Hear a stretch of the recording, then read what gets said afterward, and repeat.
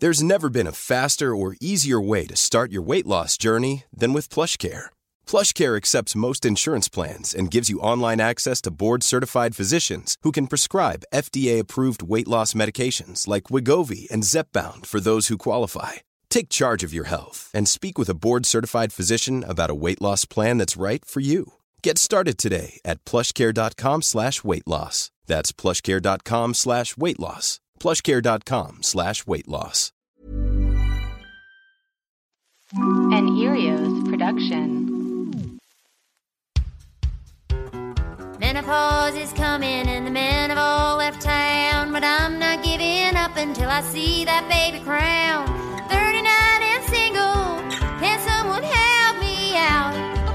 He could be balding, bearded, short or tall, funny, smart, love basketball, from gay to straight, black to white, tiny eyes with an underbite. I just need Spermcast. Hello, everyone, and welcome back to Spermcast. Thank you so much for joining me. Today, we're going to be talking about breast milk, breastfeeding, and pumping. Not so much about breastfeeding, actually. Mostly pumping.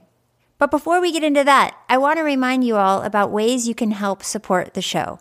There are two ways to keep this show alive: money and growing the audience. If money is your thing, you can join the Patreon and be a patron of Spermcast, literally employing me to make this show for you. And with the Patreon subscription, you get lots of bonus content. Lately, that's mostly, just me writing long emotional updates, but there have been some pictures in there, and I'll get back to making videos and posting audio soon. Go to patreon.com/spermcast. Another way to support the show with your dollars is through Venmo. You can just send money via Venmo to Molly-Hawkey. Now, if you want to support the show by helping to grow the audience, that's super important too. Actually, I think more important than ever, because I would love for this show to be a resource for anyone experiencing loss through miscarriage, stillbirth, terminations for medical reasons, or terminations for other painful reasons. Not that I'm an expert in any of this stuff, I'm just learning about it as I go through it, but I do know for sure that I want to help people feel less alone and change the conversation around reproduction so that when the worst happens, people are met with support and understanding. But if people don't know this show exists, then it's not going to be a very good resource for them. So to help grow the audience, you can do a few things. Maybe the best thing to do is to tell a friend. You can text them, you can email them, you can tell them on the phone. Oh yeah, you can use the phone. Anyway, after that, you can share the episode on social media. I usually post something on Instagram once a week, so you can just repost that, or you can tweet about it. Ooh, how about that one? And of course, you can rate the show on Apple Podcasts, and you can review the show on Apple Podcasts. Now, speaking of reviews, I found a pretty cruel one last week, attacking me and my choices and the way in which I'm processing my grief. And I don't usually talk about bad reviews on the show because I don't want to bring attention to them, but I feel the urge to say how much it hurt. Go ahead and give the show a 1-star review if you want. Talk shit about my production value or how annoying my voice is, but to bash a grieving mother going through the worst experience of her life. Did she know how painful it would be for me to read that? How it would bring me back to the gut-wrenching moment when I first got the news and had to make that decision? Did she know it would flood me with doubt, make me want to be silent about it? For fear others would judge me the way that she had? Probably. Yeah, that's probably exactly what she wanted. For me to be silent. Well, joke's on her because she's inspired me to be more vocal than ever. Like I said, I was wrecked at first, but I'm also part of this Facebook group called Ending a Wanted Pregnancy. There are over 2,000 members, and they've all had to make the same painful decision. I finally got up the courage to write a post in that Facebook group asking them for help. I held my breath and I pressed send, terrified that they would judge me the way that this woman had. And suddenly, over 100 comments of support came flooding in. These people understood what I'd been through, and that troll who bashed me online didn't. She'd never been faced with such a difficult decision. I wept with relief. That is the kind of compassionate and understanding world we should all be living in. Which is why I feel like it's important for me to continue to talk about my experience in hopes that it will help even just one person feel safer, supported, and less alone. So rate, review, and share if you can. Okay, so do I have any updates? Kinda, I guess. I got my iron infusion the other day. It might have helped with my energy a tiny bit. I don't know. I've got another one on Friday. We'll see. And I'm still waiting on test results, genetic testing from the amnio. It got caught up in insurance. I don't remember if I said this last week, but anyway, it's in the works now, and hopefully I'll have some answers at some point. And that's kind of it. So now we're going to talk about boobs. Now, last week when I recorded this interview, I was so excited to bring you an episode where I'm happy and not crying the whole time. But, of course, because of that nasty review, I'm now nervous that you're going to think because I'm happy, I'm not sad enough. Well, I know that's silly, but for the record, I have happy moments and I have very sad moments, and my happiness doesn't take away from the love I feel for my daughter and the very deep grief I feel in losing her. So, I'm happy to bring you this happy moment. Her name is Jillian Carter. She is an IBCLC, and you'll find out what that means, but she's one of the co-founders of Milk Matters Lactation Consulting, and she helped me through trying to stop my lactation and trying to get it back going. Here she is. So Jillian, hi. Hi. Hi. Have you ever been on a podcast before? Never. No. Oh, hell yeah. Did I contact you when I had already decided to do it, or before when I was still trying to stop the lactation?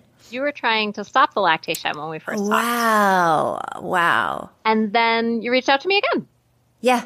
And it was just like, it wasn't an epiphany. Yeah, it was just like, oh, I didn't realize this was a possibility. I mean, I knew I could do it, but I didn't think it was logistical. Is that the right word?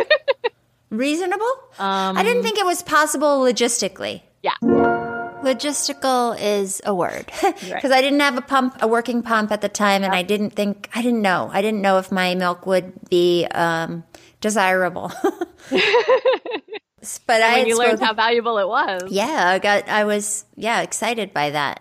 And also, I think one of the key things that I realized was that I might not be able to do this again. Who knows? I mean, depending on what I decide to do, that I've always wanted to breastfeed, and this might be my only chance to get close to that. So, so you were there, and I reached out. My mom and I ran to the store before a blizzard, and right, the snow was coming. We had this crazy storm that was like arriving any minute. Yeah, and we you got reached like out to me 15 saying, inches. Like, we just got something from the pharmacy. We got a pump, and I said, okay, what is it? Right? Yeah, and you said, that's a great pump. And I said, oh, good. I had no idea. And you said that you could walk me through how to use the pump, and off we went.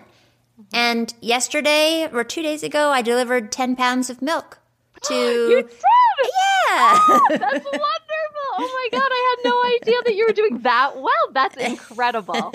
I mean, I think they didn't weigh it for me, and I'm not doing the app because but it was about that much. We put it on the scale, and it was about 10 pounds. Beautiful. I'm thrilled. Yeah. I'm thrilled. Yeah.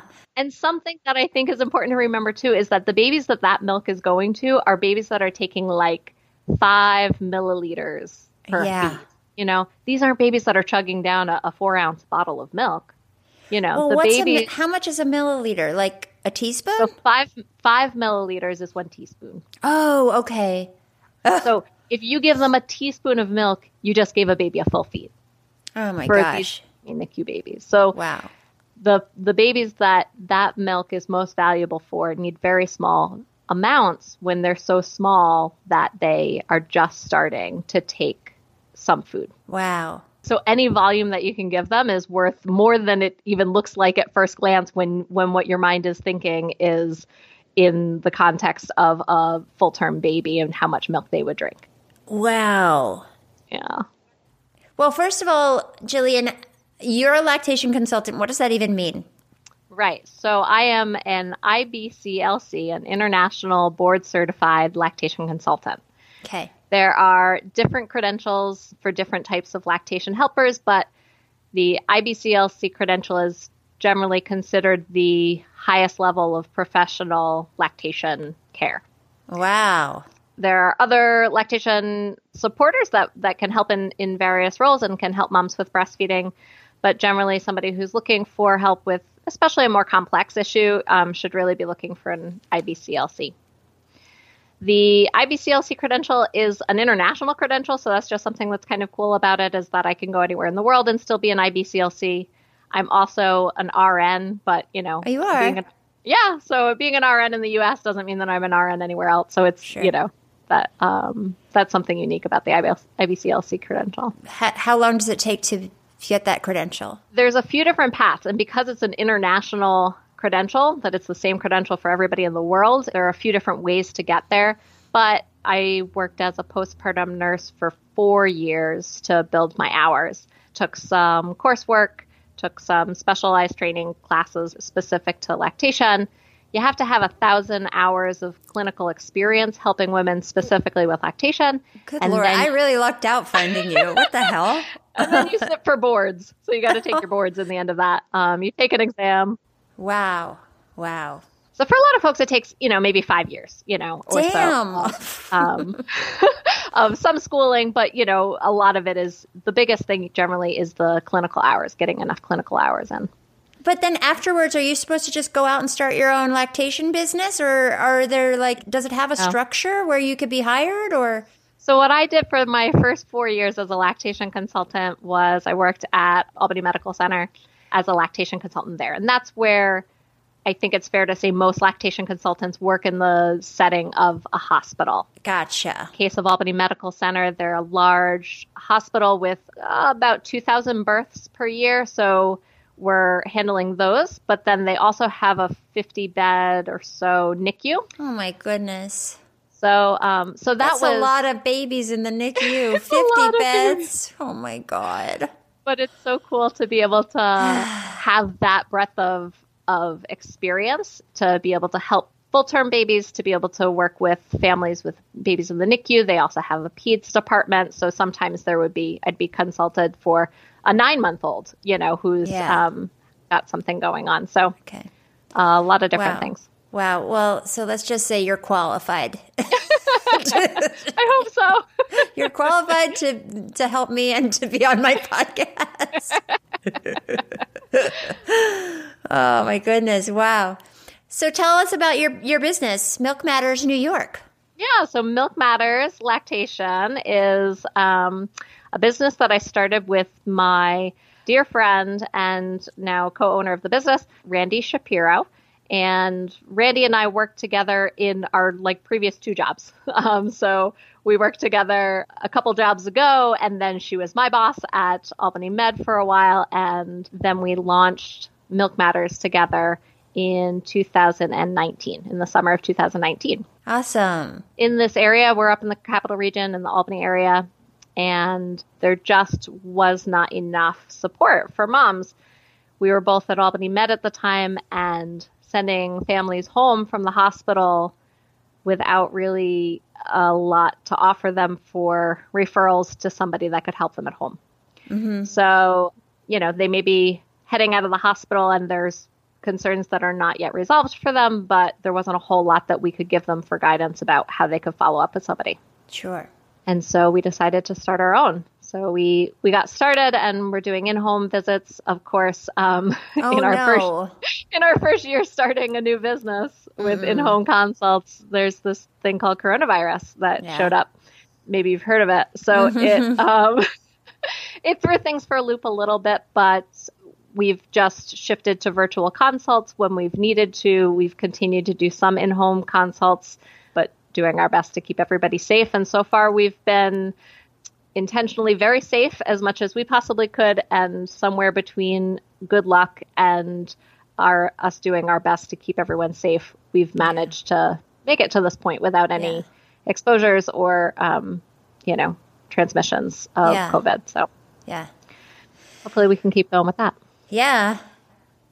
And Randy covers the metro area? Is that what it's called?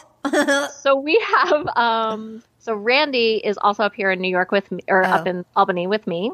She is not doing consults right now. She's an owner of the business, but she doesn't do the consults. We added on in 2020, we added on another lactation consultant to our team named Rachel, and she's down in the New York City area. Gotcha. Okay, so let's start with my boob journey. Yes, let's talk about your boobs. And then I have other questions about boobs in general. Yeah, great. Well, so, okay, for me, let's start where it began, which was my boobs getting engorged and painful after the procedure. I guess what happens, do you know what happens in the brain or in the body that causes that to happen after you deliver? Yeah. Throughout your pregnancy, and actually breast development starts all the way when you yourself are in your mother's womb. Okay, so your breasts start to do some development when you're a little fetus yourself. And it doesn't do a whole lot of development in those early years, but then you hit puberty and your breasts develop a whole lot more, right? Not in my case. They don't have to grow giant to do a lot of good development work.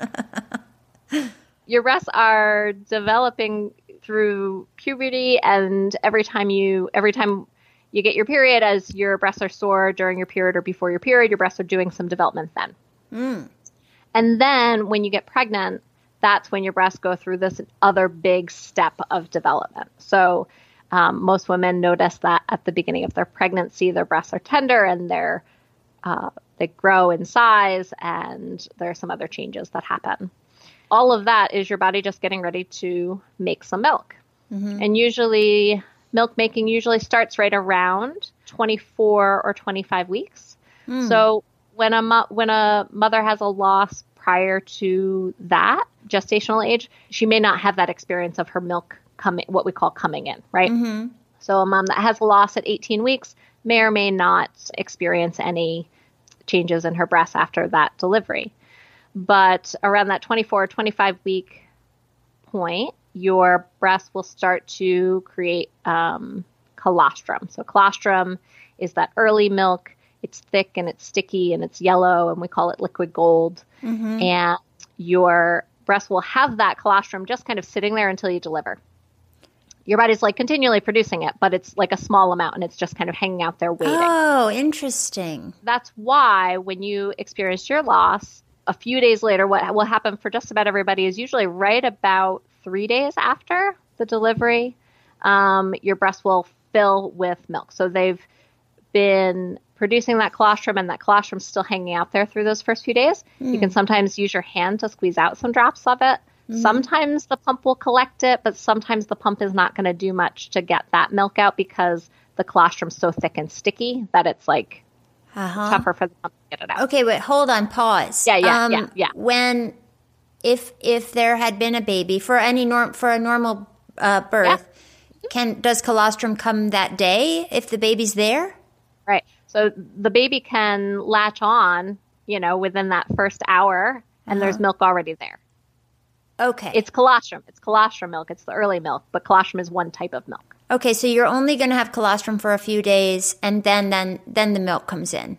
Yeah. The colostrum is not really like a static amount, though. It's not like you have colostrum and then the baby uses it up in a few days. It's really more that your body's producing colostrum. It'll continue to produce it as it gets used. So if the baby breastfeeds soon after they're born and the colostrum is eaten, then your body will make more of the colostrum. Okay. But around 3 days, your body shifts in the type of milk that it's making. So it has been making that colostrum, and then it just kind of changes up its recipe to switch to something with lower salt content, I think higher, much higher water volume in it. And that's where you experience the fullness in your breasts, is that your little bit of colostrum has now become a much higher volume of mature milk. Yeah.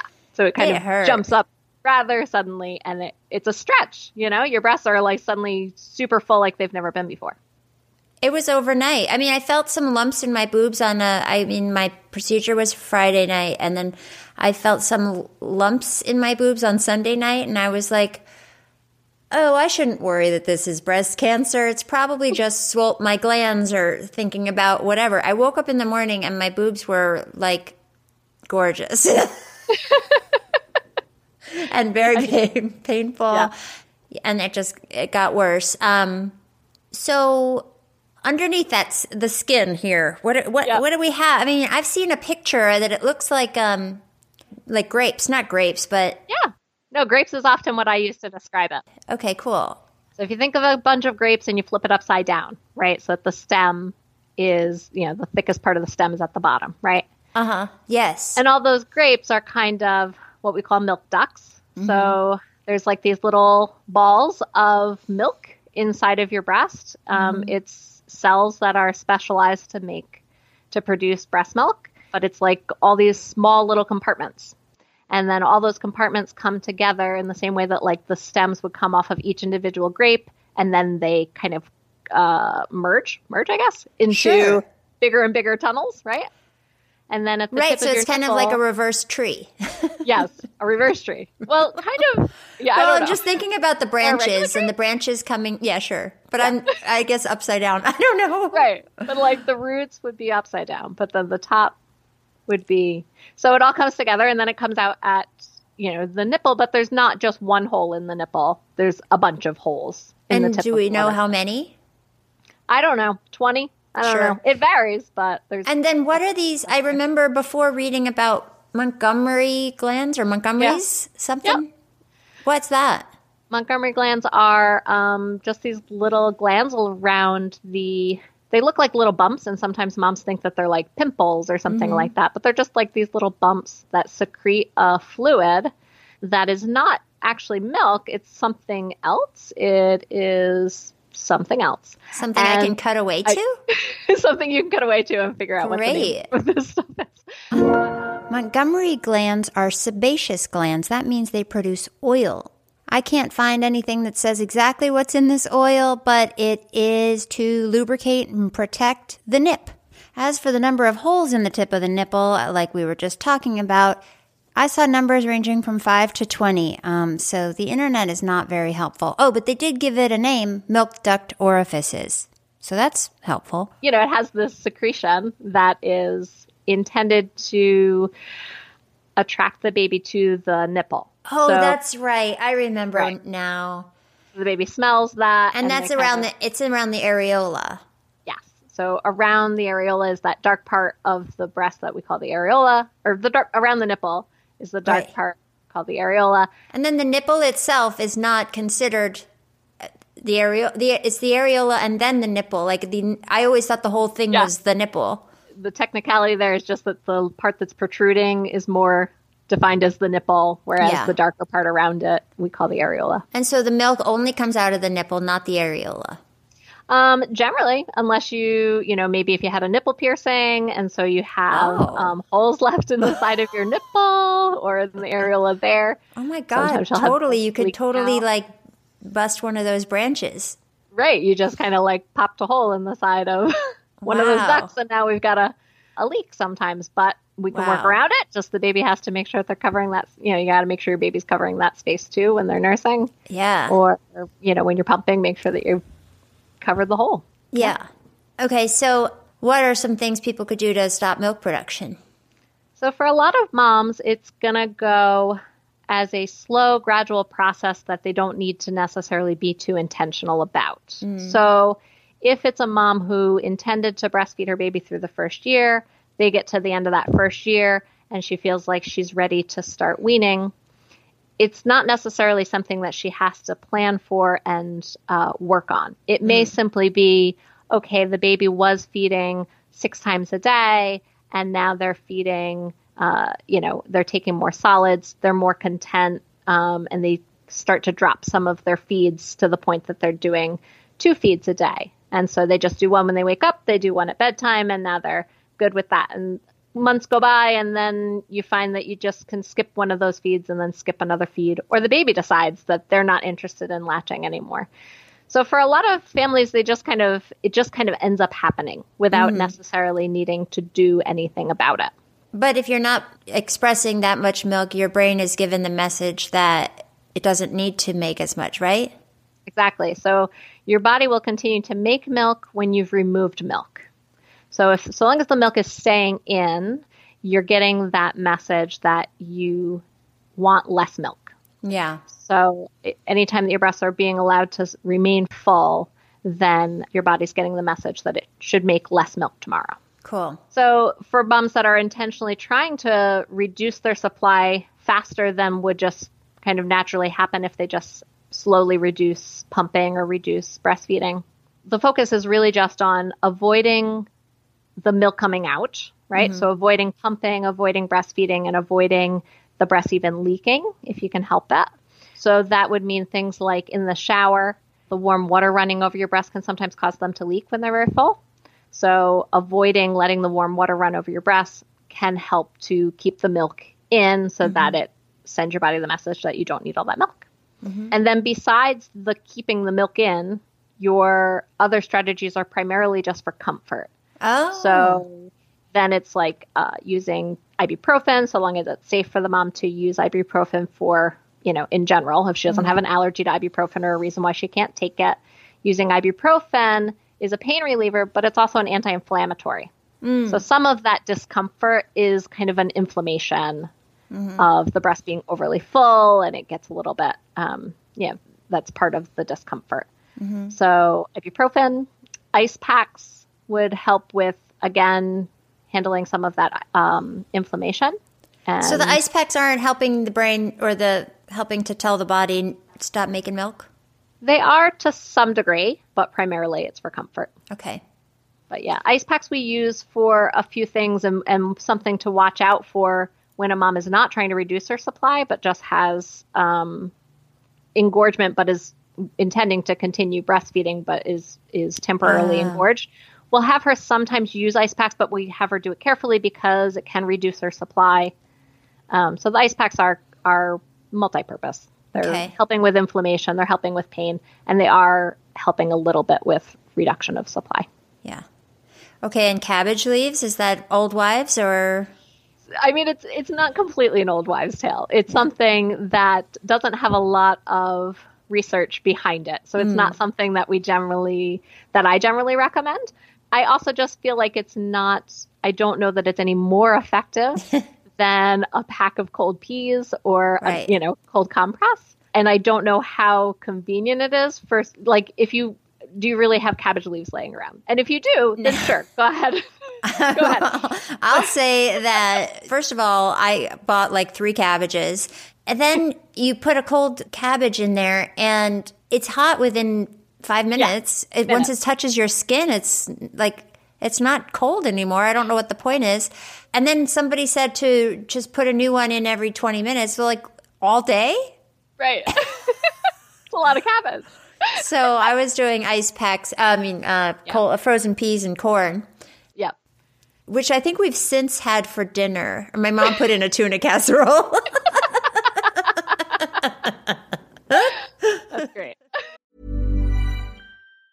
Ever catch yourself eating the same flavorless dinner 3 days in a row? Dreaming of something better? Well, HelloFresh is your guilt-free dream come true, baby. It's me, Keke Palmer. Let's wake up those taste buds with hot, juicy pecan-crusted chicken or garlic butter shrimp scampi. Hello Fresh. Stop dreaming of all the delicious possibilities and dig in at HelloFresh.com. Let's get this dinner party started.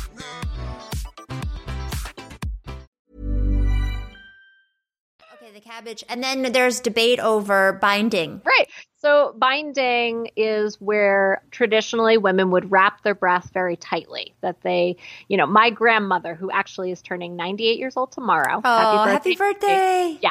She talks about how she recalls helping a family member bind her breasts after, because she had intended to formula feed. And so they were binding her breast. This was just kind of a routine thing to do at the time that everybody, it was very common to formula feed, and it was very common then to bind your breasts to reduce your supply.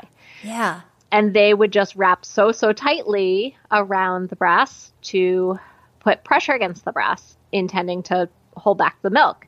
And it is, to some degree, effective, that pressure against the breasts. We talked about how your brain will sense that your breasts are full, and that's what kind of gets that message across that you should not make as much milk tomorrow because your breasts are too full. So if you're wearing a good supportive bra, or if you were to bind your breasts, it creates that pressure that can help your body to know not to make so much milk. The downside with binding is that there can be complications with it. If you are wrapping too tightly, it does increase the likelihood that you can get a plugged duct, which is an area of your breast that has milk in it and the milk can't get anywhere. And it then can sometimes lead to an infection, which is called mastitis. So we want to avoid those things. And binding, I believe we've given up on binding for the most part because of those complications. Wow. But we do usually recommend a good supportive bra because it's just more comfortable as your breasts are full for them to not be hanging, but rather that they be supported.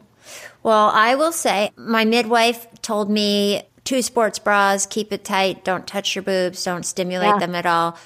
But I did go and see her the next day on the 3rd day of engorgement. I went to see her because I was scared and I wanted to. Did you tell me that I should go in? No, somebody else did.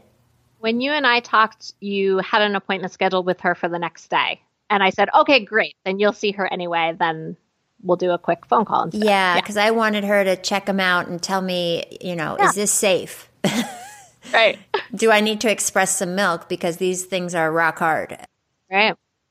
Okay, so there are a couple other things that you probably don't recommend because there's not medical, research. There's no research on these things, but I did read that huge amounts of parsley are good for some reason. And something about sage, I think, maybe sage tincture. Sage is better known than the parsley, I think, even. Okay. The truth is that there's so many right ways to do so many of these things. Yeah, well, I was doing all of them. Yeah, and you can, if you want to throw everything at it, you can. Oh, yeah. But if you had done none of those things, it probably would have taken a little bit longer. Yeah. If you had been continuing to try to reduce your supply without doing any of those things, it still just would have gone away. It just would have taken a little bit longer. Yeah. So sure. For some moms, it feels good to have something to do, to be actively working a plan. Sometimes that is very helpful for them, especially after a loss or if they're in the process of weaning for any reason, they just are trying to reduce their supply. Sometimes having a very specific plan is what works well for them. Yeah. For other moms, they're like, whatever, I'll figure it out as I go. Yeah. And sometimes that works perfectly fine. Yeah. Too, so. Well, I was having some delicious parsley smoothies. They were, I'm not kidding, they were absolutely delicious. Everyone should try. Actually? Yeah. I turned my parents onto smoothies. I bought tons of parsley and tons of cabbage. And there's also a tea, no more milk tea. Yeah. Mm-hmm. I'm just saying all these things in case there's a listener that cares. Oh, and I was also told by a bunch of listeners who emailed my mom. I told people not to message me directly because yes. Anyway, they emailed my mom and said that Benadryl and Sudafed can help as well. Right. Not together, but. Right, yes. So both Benadryl and Sudafed tend to have a side effect of reducing milk supply. They're just drying things up, right? Yeah. So you can think of any antihistamine as kind of drying things up. Yeah. And so in the same way that it's going to dry up your nasal passages so that you don't feel so bad when you have a head cold, it can reduce your milk supply as well. Yeah, yeah. Okay, so now let's talk about making that milk come back. Right. When I had a shift in my thinking and decided to start donating, but by that time I'd already been trying to suppress the milk for 48 hours. So I think my brain had gotten the message a little bit because once I did start pumping, I had a good first pump, and then every pump after that got smaller and smaller and smaller and smaller for a couple days. Then, because of your consultation and continuing to do what you had instructed me to do, things started to come back. So what would you say in general to any woman who's given birth or in this scenario wants their milk to come in? Let's talk about that and how to make that happen. Yeah. In your case, you were kind of starting in a place where you had been suppressing your milk supply, and we wanted to stop suppressing your milk supply. So the first thing to do is simply to stop doing the things that were suppressing your milk supply. So wanted to make sure that you're not continuing the ice packs and those kinds of things. And then the biggest thing is frequency with which you empty your breasts. Okay, so whether it's with breastfeeding or with pumping or with hand expression where you're using your hand to get out that milk, you want to be getting your breast empty as frequently as possible. Okay. So that's where, for you, we had talked about a plan to pump 8 times a day, about every 3 hours. And that's usually the advice you're going to see from most lactation consultants as kind of a starting point. There are moms that will need to pump more frequently than that. And to get it going? Yep. And once milk supply is well established, for a lot of moms, they can pull back to 6 or 7 pumping sessions a day or breastfeeds a day and still maintain a supply. But 8 is usually the kind of number to start with. And that's really the biggest thing. There are other things, and we can talk about what else you can do to increase milk supply, but nothing really replaces how frequently you empty your breasts. So I mentioned that I worked in a major medical center that had a large NICU, and I worked with moms all the time. And it is so hard for those moms that have a baby in the NICU. They're trying to spend as much time as possible in the NICU setting. Maybe they have another child at home that they're also trying to care for. Oh my God. And they're trying to fit in 8 pumping sessions a day. Maybe they're even driving an hour back and forth from home every day. It's a lot. So those moms, understandably, were often struggling to fit in those 8 pumping sessions in a day. God. And so I got the question all the time of, okay, look, I've only been able to fit in 5 pumping sessions a day. I'm not able to get enough milk to cover what my baby needs. And what else can I do? You know, is there something else that I can do? And I offer them everything that I have, but what the biggest thing is that's going to make the biggest difference for them is if they can do anything to fit in those extra pumping sessions. Okay. Much more about how frequently you pump than anything else. And that's just training your brain. I mean, you're emptying the ducts and then they need to refill. That's one thing because it knows when it's empty, it has to refill. But is there something that's also training your brain about the timing? Well, it's really about not allowing your breast to remain full for any period of time. So if you think about, okay, if I'm going to try to get in my 8 pumping sessions a day by pumping every hour for 8 hours, and then I'm going to let myself stay full for the whole rest of the time, that whole time, like anything past 3, 4, or 5 hours, depending on where you're at, all that time your body is getting the message, you know, your breasts are still full. I must have too much milk. Gotcha. So anytime that your breasts are remaining full and not quickly getting emptied, your brain's getting the message that you don't need that milk. I gotcha. Okay, so yeah, I guess you had told me 8 times, but I think you gave me, did you say that I could have a break at night? You talked to the milk bank folks, and they had set a break, and I said, go for it. Yeah. Yeah. So I was doing 7 times a day with a 6-hour break at night. Yeah. About 4 or 5 days ago, I moved it to 6 times a day. I mean, I know I'm not sure. I don't feel bad about that. I'm like looking at you like, ooh, I'm such a bad girl. No, you are a rock star. But I do get a great satisfaction when there's like a good amount there. And so it makes me want to do it more so that I can go back to 7, but I'm not going to do that. I'm not going to. No. If 6 is working for you, then stick with 6. That's fine. Do you think it can stay steady with the 6 for a little while, or do you think it'll start getting smaller and smaller? I think you may stay steady with 6. Okay. Yeah. Okay. It's to be seen, really. Yeah. But they did some research. There was some research that I heard about a little while ago that was talking about kind of the number of pumping sessions that moms need to maintain their supply is like, on average, is like 6.7 or something like that, right? So it's 6 or 7 for most moms, but some it is higher and some it is lower. Yeah. You'll absolutely hear about moms that are like, yep, I pumped twice a day, and they exclusively pumped, and they had all the milk that they needed for their babies, because every time they pumped, they could get 12 or 15 ounces of milk out. That's unusual, but that happens. Wow. And you do have other moms that are pumping 12 times a day and struggling to get enough. So there's a wide range of what's possible. Yeah. So quickly, what are some other things people can do? The other 2 recommendations that I go to for just about every mom that I'm working with who wants to build supply are 2 different pumping techniques. One is called power pumping.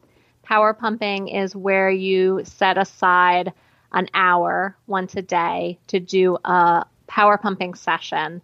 It's 10 minutes with the pump on, 10 minutes off, 10 minutes on, 10 minutes off, 10 minutes on, and then you're done. So it actually takes 50 minutes because it's 10 on, 10 off, 10 on, 10 off, 10 on. That's much more effective than if you were to pump for 50 minutes straight through. Oh, okay. Because your body essentially treats it like you just got in 3 pumping sessions. Okay. That's called power pumping. You'll hear slight variations. You'll find other variations on that. Some people will recommend doing 20 minutes and then 10 off, 10 on, 10 off, 10 on. It doesn't really matter. The idea is just doing multiple brief pumping sessions. And that in addition to all the regular pumping during the day. Well, would that replace one pump session? Right. Okay. Yes. Okay. I'll often recommend that as a, in the evenings, you tuck the baby into bed or, and then sit down to watch TV. And, you've got your hour-long show that you can watch, and you can do this through that show, and it can just kind of be a mindless thing that maybe fits in at that time of the day. Yeah. So power pumping, to replace one pumping session a day with that power pumping style of pumping, can be helpful. The other one that I always recommend is kind of a bunch of different techniques that we call hands-on pumping. So there's a video available from Stanford University called Maximizing Your Milk Supply. And that demonstrates some of these techniques, but it's essentially just using your hands to express additional milk out along with the pump. So you're massaging your breast, compressing your breast, squeezing your breast to get out more milk while you're pumping. And when milk stops flowing during the pumping session, you take the pump off and do some hand expression to get things started again, and then put the pump back on. So both of those techniques, the power pumping and the hands-on pumping, can be really effective. They're both just like mechanical pumping strategies, but they're very practical and very effective for most women. Okay. Yeah. God, I feel like I'm being pretty lazy with my pumping. I'm just sitting there fantastic. texting.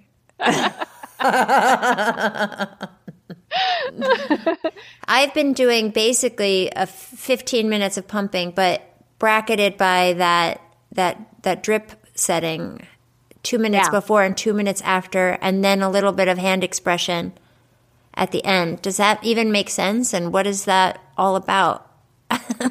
So that drip setting that you mentioned, different pumps call it different things, but generally I like to call it the stimulation mode. Okay, so your pump may call it something specific. Letdown mode? Massage mode. Well, sometimes some pumps call letdown mode the second thing, okay. Never not mind. the stimulation one, the other one. Okay.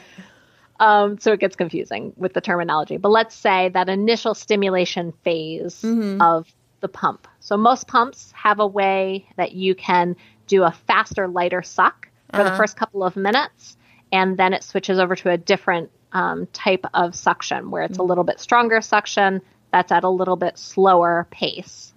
That initial setting is usually called something like a stimulation mode or a massage mode, and it's intended to replicate the way that when a baby is breastfeeding, they start out with a type of suck that is intended to stimulate letdown.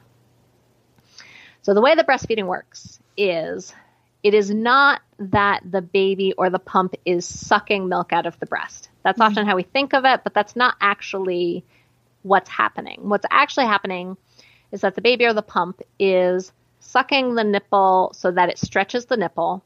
The nipple stretching causes a release of oxytocin hormone throughout our bodies.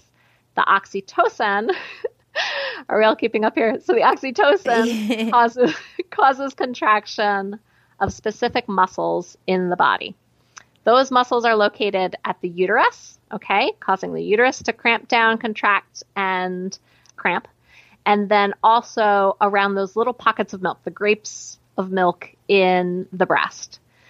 So when the nipple tugs causes oxytocin to release, the muscles around the grapes compress the grapes and squeeze the grapes so that the milk flows out. Oh my God, that is cool. That is so cool.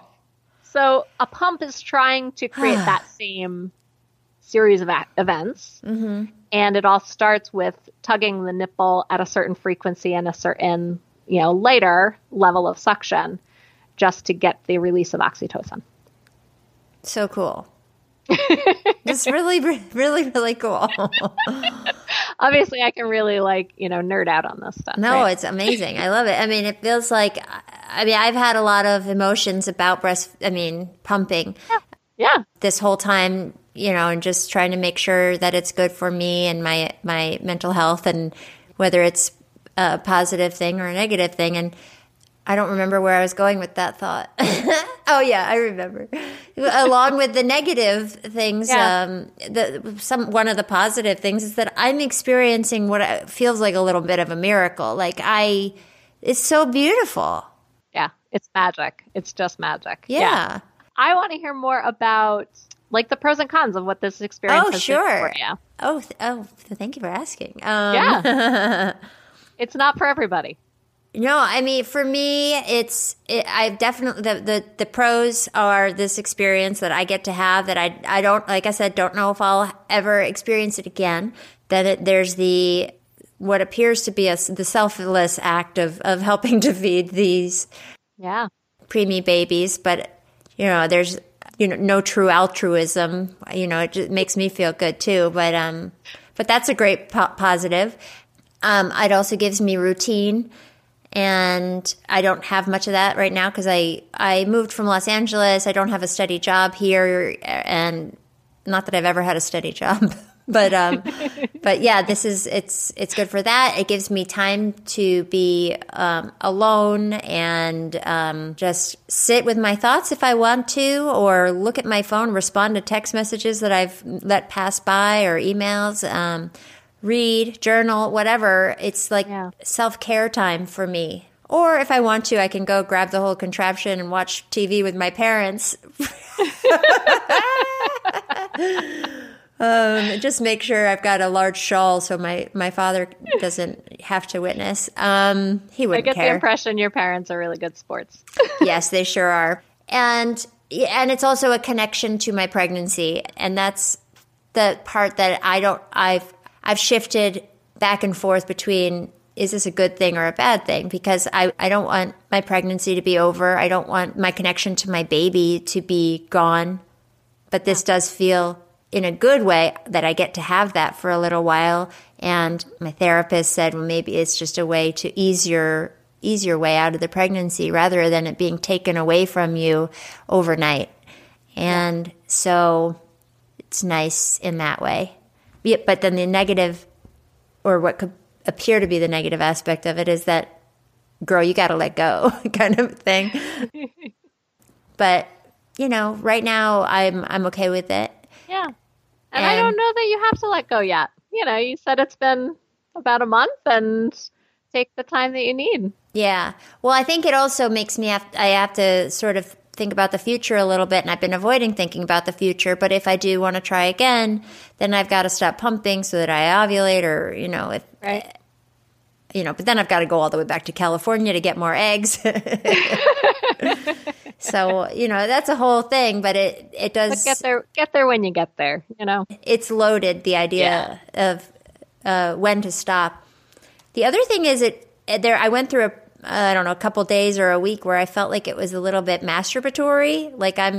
I felt a little pervy doing it. Not that it was sexual, but in my mind I was like, I'm such a weirdo. I'm going to go upstairs and jerk off my nipples for 20 minutes. I know it's a very crude way to put it, but thoughts I was having. Yeah, I think about everything a lot. So there's just a lot of feelings in there. Yeah. But I'm at peace with why I'm doing it. And it was really dropping off the bag of milk and getting to see the freezers full of the milk was amazing. There were about, I think, 6 long, the kinds of freezers that you open up from the top. Right. They were just full. While we were driving there, I thought, I don't want to say goodbye to this milk. Right? Again, it felt like I'm like losing a connection and losing evidence that my pregnancy and my baby existed. Yeah. But it was really cool to drop it off and meet the owner and talk to her, and very cool. Yeah. See all those freezers full and know that you're part of that, and that your baby's part of that. This is a gift from you and from your baby. Yeah. You know? Yeah, absolutely. Yeah. And they took, they wrote, I don't have a name for her yet, or I don't know that I will, but they wrote a baby girl Hawkeye on a little butterfly and put it on this tree on their wall. And it's a wall full of basically babies who didn't make it, just dedicated to them. And it was really beautiful. Yeah. Okay. So I had a couple questions that I just want to make sure. I guess one of my fears when I started was, is this going to change the shape of my breasts? Yeah. Do you have any thoughts on that?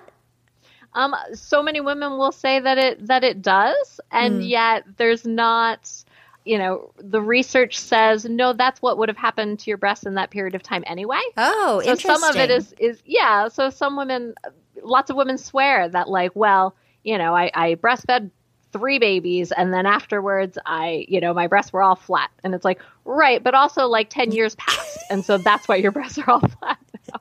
Yeah. If I could just say it that way, like that's my understanding of the reality of it. Is sometimes, very commonly, women will have the impression that their lactation experience is what changed the shape or perkiness or whatever of their breast, but in reality, it seems that it's actually just about the passage of time. Interesting.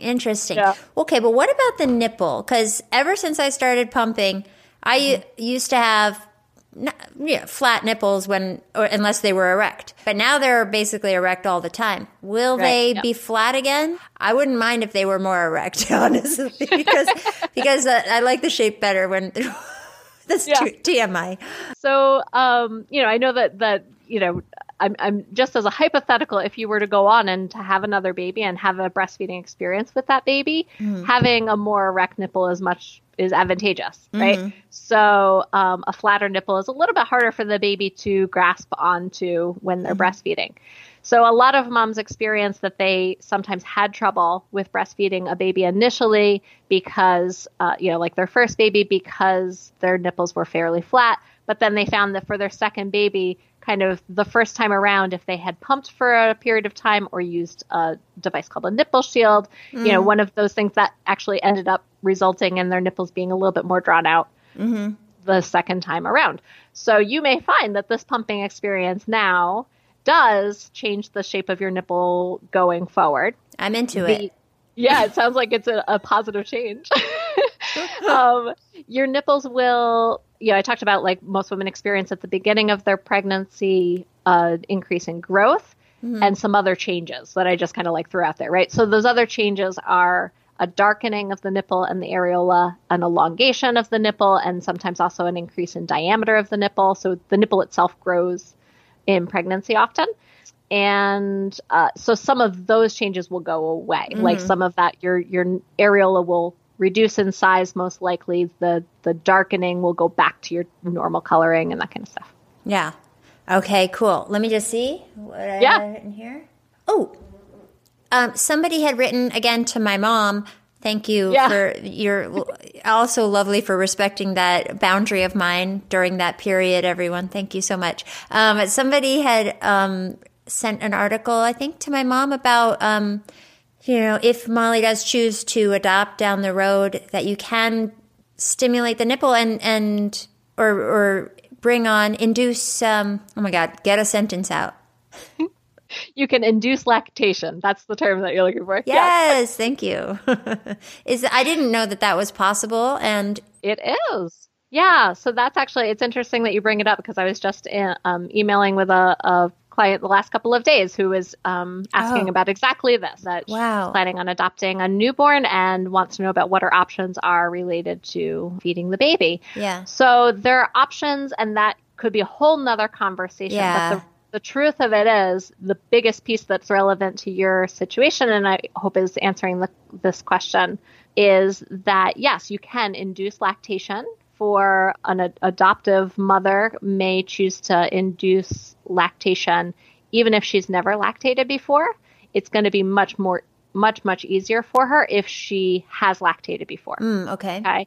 So an adoptive parent who never had any pregnancies in the past, it's still very possible, but it does take quite a bit of work, and it can be very challenging, and the results vary tremendously. It's a big step in the right direction if a woman is looking to build a milk supply without delivering a baby right now here in this moment, but she has a history of having delivered a baby in the past. So, or carrying a pregnancy at least to that 24, 25 week mark. Oh, so, interesting. Yeah. So that's a big help. So yes, I haven't read the article yet because my mom literally just sent it to me because she heard I was talking to you. Yeah. But she said something about they just have to start pumping about a month in advance or something like that. Well, not just, I mean. Yeah. But is that about correct? That's, often we'll start sooner than that. And depending on kind of the specifics of the story, often we'll want to start as soon as possible. In reality. But sometimes there's additional steps that we'll do. There's actually a protocol put out by Dr. Jack Newman and someone else whose name I'll come up with for you later. You can do your little jump in thing and add the correction. It's the Newman Goldfarb protocol for inducing lactation. They have a protocol that involves basically doing what you can to kind of mimic pregnancy for your body as well. So the adoptive parent would actually take birth control pills initially to kind of convince their body hormonally that they're pregnant, and then abruptly stop the birth control pills and shift to some other supplements and medications that can help to induce pregnancy. It's fascinating stuff, and some women have had some great success with it. Wow. What about societal judgment? I guess I'm just wondering, would people look at you and say, "Oh, she adopted that baby, but she's breastfeeding. What a weirdo." I don't think so. I think that sounds amazing, but I just wonder what the world would say. I'm a lactation consultant, so my bias absolutely says no, everybody loves it. Everybody in my community thinks it's the best thing ever. Yeah. But the thought crossed your mind, and I'm sure there are plenty of other people that would have that thought as well. So I don't know. No, do you think is 15 minutes enough that I'm doing? Oh, for pumping? Yeah, because I wouldn't mind if it was 5 more minutes or. Yeah, my usual recommendation is 20 minutes. Then does that include the stimulation moment? Yeah, stimulation mode, altogether, 20 minutes of, usually 2 minutes of the stimulation, and then the rest of it being in the letdown mode. Yeah. Okay. Different women find different things work, so it varies. Well, sometimes I forget, and I'm like, oh, no, I did it for too long. No. Is the milk still flowing at 15 minutes? I don't know. I don't pay attention anymore. Yeah. So that's relevant to check for. Yeah, okay. If it's still going at 15 minutes, you do definitely want to do 20. If it's done at 15 minutes, Gosh, there's just too much, because now I just realized we didn't talk about any nipple pain and what the daggers are all about. But I guess we'll talk about nipple pain. No, I talk about nipple pain too much. Okay, but that exists. All right. Yeah. Oh, well, thank you so much. This is so fascinating. Molly, I'm so glad that we got to talk today. This was good. Me really too. Good. And thank you for all the help that you gave me. Listeners, if you want to find Jillian, where can we find you? www.milkmattersny.com. Milk Matters Lactation. Do you have any social media that I can tag? Oh, sure. At Milk Matters NY is where we are, just about everywhere. Okay, cool. All right. Well. Thank you so much. I hope I talk to you again soon. Yeah. Bye. Bye. Take care. Jillian, thank you again for helping me in my time of need and for doing this podcast. Now, everybody, I need to get going because I just started to feel the daggers in my nipples, which means it's time to go pump. So you all know what to do. Like I said earlier, if you want to help support the podcast, you can join the Patreon at patreon.com/spermcast or send money via Venmo to Molly-Hockey. And just as importantly, help me grow this show by sharing, rating, and reviewing. If you want to reach me, email me at spermcast@gmail.com, leave me a voicemail or text me at 323-741-1818, or follow me on all the social media at Spermcast. That's it for today. I love you all so much, and I'll talk to you in a week. Bye. He could be bald and bearded, short or tall, funny, smart, love basketball, from gay to straight, black to white, tiny eyes with an underbite. I just need sperm cast.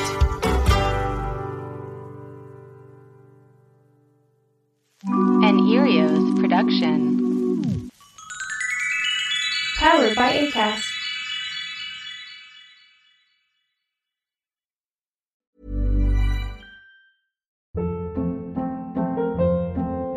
Hold up. What was that? Boring. No flavor. That was as bad as those leftovers you ate all week. Keke Palmer here, and it's time to say hello to something fresh and guilt-free. Hello Fresh. Jazz up dinner with pecan-crusted chicken or garlic butter shrimp scampi. Now that's music to my mouth. Hello Fresh. Let's get this dinner party started. Discover all the delicious possibilities at HelloFresh.com.